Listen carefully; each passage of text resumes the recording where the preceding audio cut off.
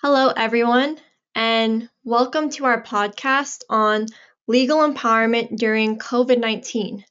This is the Immigration Advocates Network. We harness the power of technology and collaboration to support immigrants and their allies. My name is Jillian Jin, and I work within the organization as an AmeriCorps Vista to help improve access to justice. I'm excited to introduce our guest today. Her name is Sukti Datal. She is the executive director of the Robert and Helen Bernstein Institute for Human Rights at NYU School of Law. This institute advances legal empowerment with a focus on participatory research, advocacy, and education. And with that, I would like to welcome Sukti. Hi, Jillian. It's nice to be on here. Yeah, so just to hop into it right now, we previously talked about focusing on three topics. One, the impact of COVID-19 on vulnerable groups. Two, an overview of legal empowerment and its benefits during the pandemic. And three, what this would look like in practice for pro bono. So, access to justice has always been limited for certain individuals, and during the pandemic, I feel like this has been even more so exacerbated. So I'm wondering, in your work and research, what communities or even areas do you really see being impacted by COVID-19 right now? Yeah, it's such an important question, Jillian, and it's a big question. I mean, if we think about just here in the US, we've seen how the pandemic, as many have written about, is exacerbating what were inequalities and inequities before the pandemic.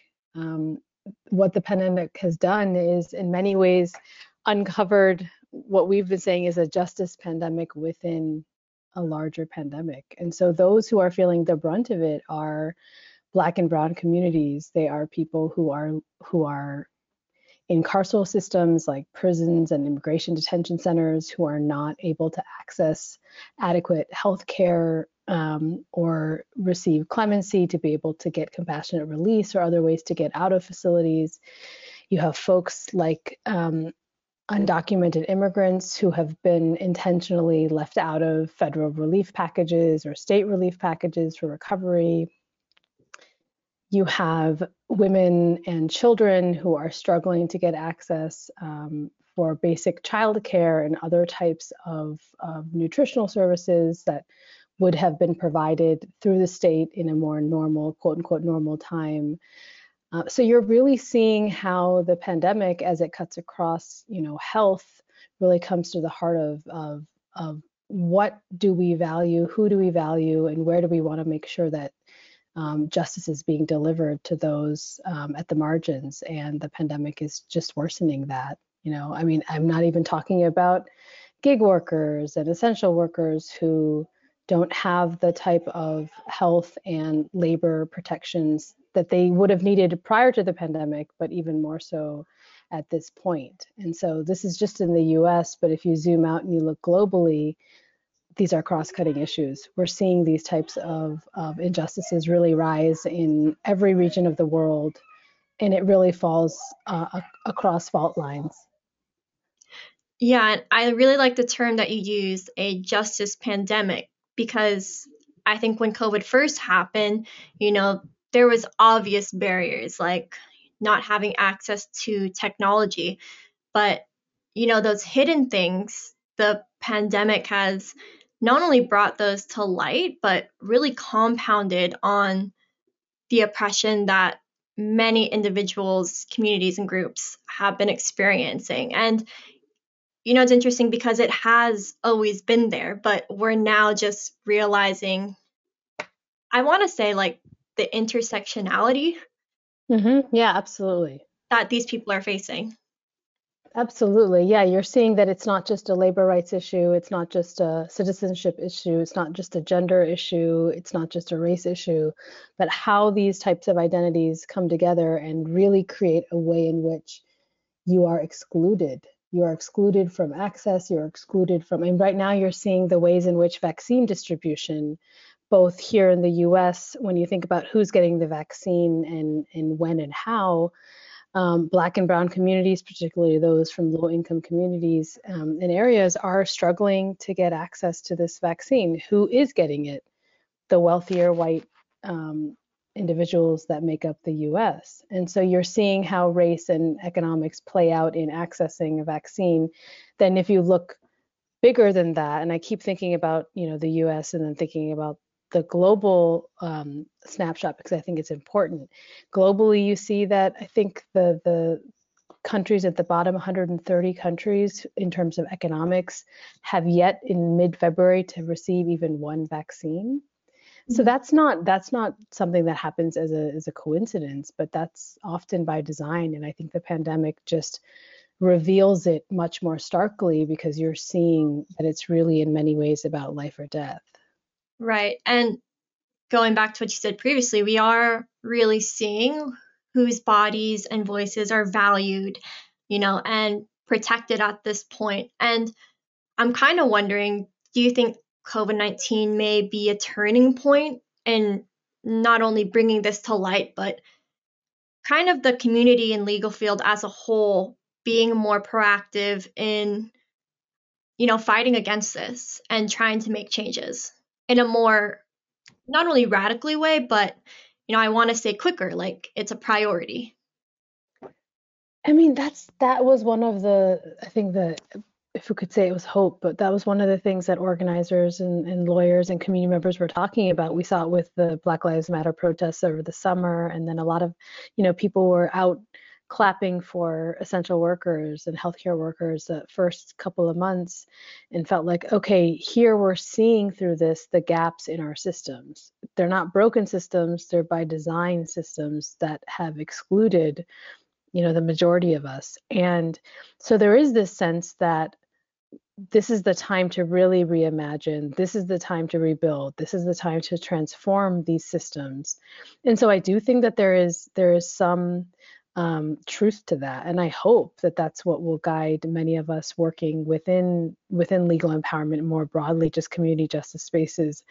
Um, Also recognizing that memories are short, and as vaccines roll out, which is a wonderful thing, and we return to some semblance of what it was before, that it will feel again like an opportunity that we didn't rise to what we needed to do. And so that's where legal empowerment comes in a bit. I mean, why legal empowerment is important, and I think a valuable rights-based methodology to think about is that it's saying explicitly that the only way to achieve human rights, or the only way for us to build societies that are equitable, are such that the people who are impacted by injustice, those who are living it and breathing it, understand what their needs are and need to be part of the conversations around how to rebuild and how to reimagine. And so it's about democratizing the way we think about law, democratizing the way we think about participation.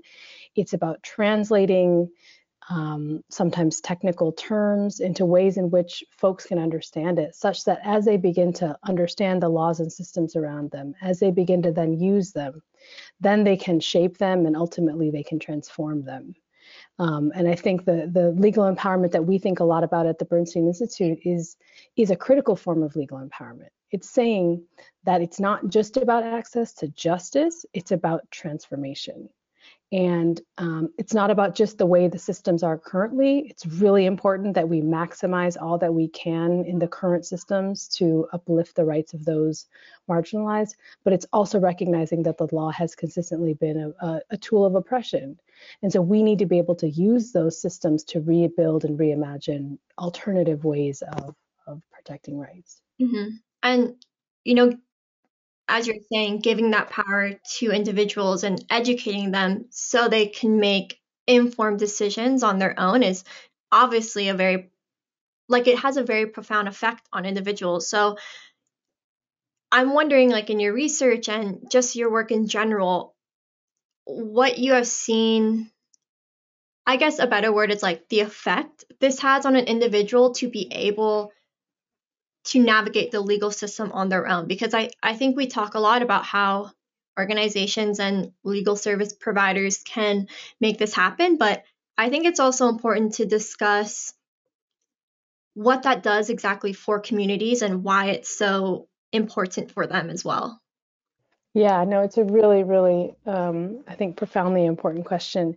There's this thing we talk a lot about around like what are the impacts of the work that we do, and so we're conditioned to think about kind of the more traditional impacts when we're thinking about a legal case, for example, like did they win? Did they stop the eviction? Did they get the access to their medical records? I mean, it could be anything. And that's super important. And that's what we report on. And oftentimes, because of the way foundations and others are structured, that's our indicators. That's how we show that we're making impact.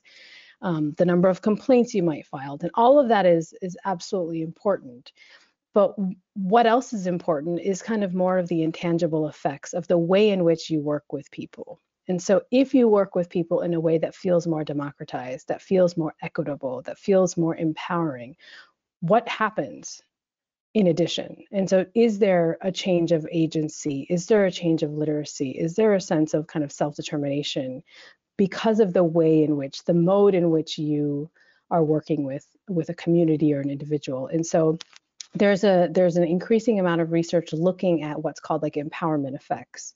And so you would interview someone at the start of a legal training or know your rights training, when, let's say, they're going to become a paralegal for an organization, which is basically like the bridge between a community and the lawyer and the legal system. These are folks who are not trained in the law. They're not lawyers, but they get trained on kind of basic rights and skills, like how to advocate, how to document, how to do data collection. And then they really become like that frontline justice worker, frontline defense for a community.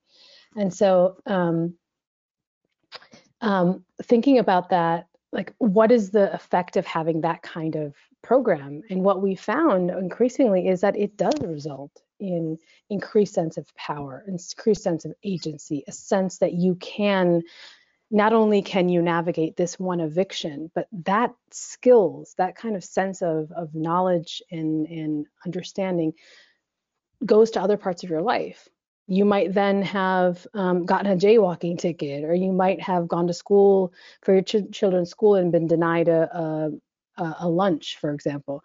But you know now a better sense of how to navigate those administrative systems and those kind of bureaucracies. And so that is a sense that I can do, that I have the right to do, that this is not a charity, but this is something that that is my right. It's something actionable. It activates you. And so there is really important research that's been building on that. And, we're part of we've been working with an immigrant rights organization called New Sanctuary Coalition for the past couple of years to do together an evaluation of their work. We're specifically and intentionally calling it a participatory evaluation because we're trying to also disrupt the way knowledge is produced. Rather than an academic institution coming in and saying, okay, this is what we want to study, we're doing it together. We're saying, okay, it's messy, but what do you want to learn about your work? What do you want to understand better? How do you want to improve? And so we've been working together for the last couple of years to interview friends who are immigrant seeking services and volunteers and NSC staff and stuff around their programs. And what we found, and there's a report that will be coming out hopefully later this year, not hopefully, will be coming out later this year, that has found that, and this study was done 2 years in the thick of the Trump administration. And what it's found is that, friends who have, in many cases, incredibly challenging legal claims, whose asylum cases are likely, either they've been pending forever or they don't have necessarily a very strong legal case. They have a claim, but they may not win. And they're, othered and they're criminalized in this particular time. And yet the profound sense of community, the profound sense of security, of safety that they feel that they have obtained through working with this organization it's really valuable. And so how do we as advocates recognize that as a success? How do we recognize that as something we should be investing in and pushing more towards? And so that's some of the stuff that legal empowerment also does, is it's about the law, but it's also about all the things that come with using this is one of the tools to kind of advance your own dignity. Yeah, and it's incredible because advancing the dignity and giving someone that voice is a very powerful thing. And tying back to what we were talking previously about certain bodies not valued, I'm I'm wondering, why is this such a radical idea? And how does that tie into the idea of also certain bodies not being protected and valued, if that makes sense? Like, I guess it's obviously has so many positive benefits. So what are the main areas of contention, and what is really limiting or even putting up a barrier to legal empowerment being more widespread and accepted? Hmm. Yeah, I mean, I think one thing is that, I mean, we as lawyers, I mean, I'm a lawyer, we are gatekeepers. We see ourselves as holding this particular expertise, and we don't really want to let that go. And the legal empowerment work absolutely values the role of a lawyer in terms of having a specialized knowledge per se, but it sees the lawyer as someone who's part of a much broader justice ecosystem, someone who's working with families, who's working with those who are going through the justice problem, working with governments and the whole host of things. And so our job is really that more of a partner rather than as someone who comes in and diagnoses and tells you what you should do and then leaves. And so um, lawyers are worried. They're worried that maybe they're going to like that in doing so, they're going to lose this specialized expertise that they've spent, lots of money and to obtain. And what we keep saying is, you're so totally important and valuable. Like the way our court structures are set up, there will be absolute need for you to litigate XYZ thing, something that is hyper technical perhaps. And there just is not enough of you. Like even if all of you were working, over 80 hours a week, there would still be millions of people that don't have access to justice, let alone in this country, let alone in the world. And so we've got to think about how to do this stuff differently. And there are places like India and places in like Kenya where community paralegals can play a much more robust role in the country, and there is still a vibrant legal profession. So these things can exist. Not that they don't have those same tensions, not that they don't have protectionism that happens, but there's space for all of us, and it's not just like a pragmatic thing because it's efficient and it gets more people their cases resolved, and some things don't need a lawyer and blah blah blah. But it's also, I believe, morally just. Like people should understand the things that implicate them and be able to have the resources to make decisions about where the kind of lives they want to live. And so that's why there is resistance from the legal profession. That's a big one. What else is there? I think there's, rightfully people that are on the radical left are they question the legal project. They question working with the law because of its history of being a weapon of oppression. And so, do you work inside or do you work outside systems? So there's real, I think, important critique around what's the best approach to kind of achieve the type of transformation that people want. And it costs some money to fund educating communities and building out those resources and funding organizations that do this type of work. And so there's also, I think, a financial resistance that plays out. I mean, I really like the word you use, as lawyers, they are a partner. It's not, they're not just the expert, but they're a partner with the people that they're helping. But I do see how that narrative of, paying so much money to get a legal degree, you want that specialization. I'm kind of wondering, like, how do you think people could begin to take that narrative apart and kind of break it down so people could be more accepting to the idea that there is space for everyone? Yeah, I mean, I think in the legal empowerment field, people often turn to the healthcare space as a way of like a model of learning. So in the healthcare space, you have doctors who have gotten very specialized degrees and play a absolutely important role in the work that they do. And yet you have a ton of other people that are also working in the healthcare space, from like physician's assistants and nurses to nurse practitioners to community health workers. And in some way, many ways, community paralegals are meant to be like a community health worker. And I don't think doctors are, running out of money. There's a lot of work to be done, and this just helps. What I found is that I worked with a number of paralegals in India is that it helps parse out the work. It just helps you do more. You still have a lot of some of the analysis and some of the writing and some of the expertise that's required from your law degree that is applied. You also do a ton more training. You really have to learn how to be a better translator, not from like a linguistic perspective, but like how do you take words that are complicated and convoluted and make them accessible to people to understand. So you learn different skill sets, but there's no dearth of the work. And I think the main argument is that we just have a major access to justice crisis. Like millions of people don't have access to lawyers. And why is that? Do you just funnel more lawyers in? That's not going to solve the problem, because look at the criminal justice system. You have a right to counsel in the criminal justice system if you're indigent, and yet there are significant issues in the way in which justice is being delivered in the criminal legal system.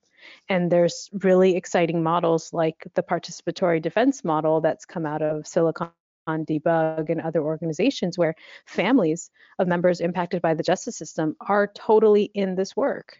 They're getting together, they're huddling, they're looking at court transcripts, they're working with each other, and they're working with public defenders to do the work in a way that feels more holistic and more community rooted. And so it's not just about like you need more lawyers. That's not the answer. It's about how do we work better together with people to kind of get the job done. Mm-hmm. And I'm wondering like what initiatives you participate in and how your work kind of pushes that forward and how you guys are currently advocating for that change to happen.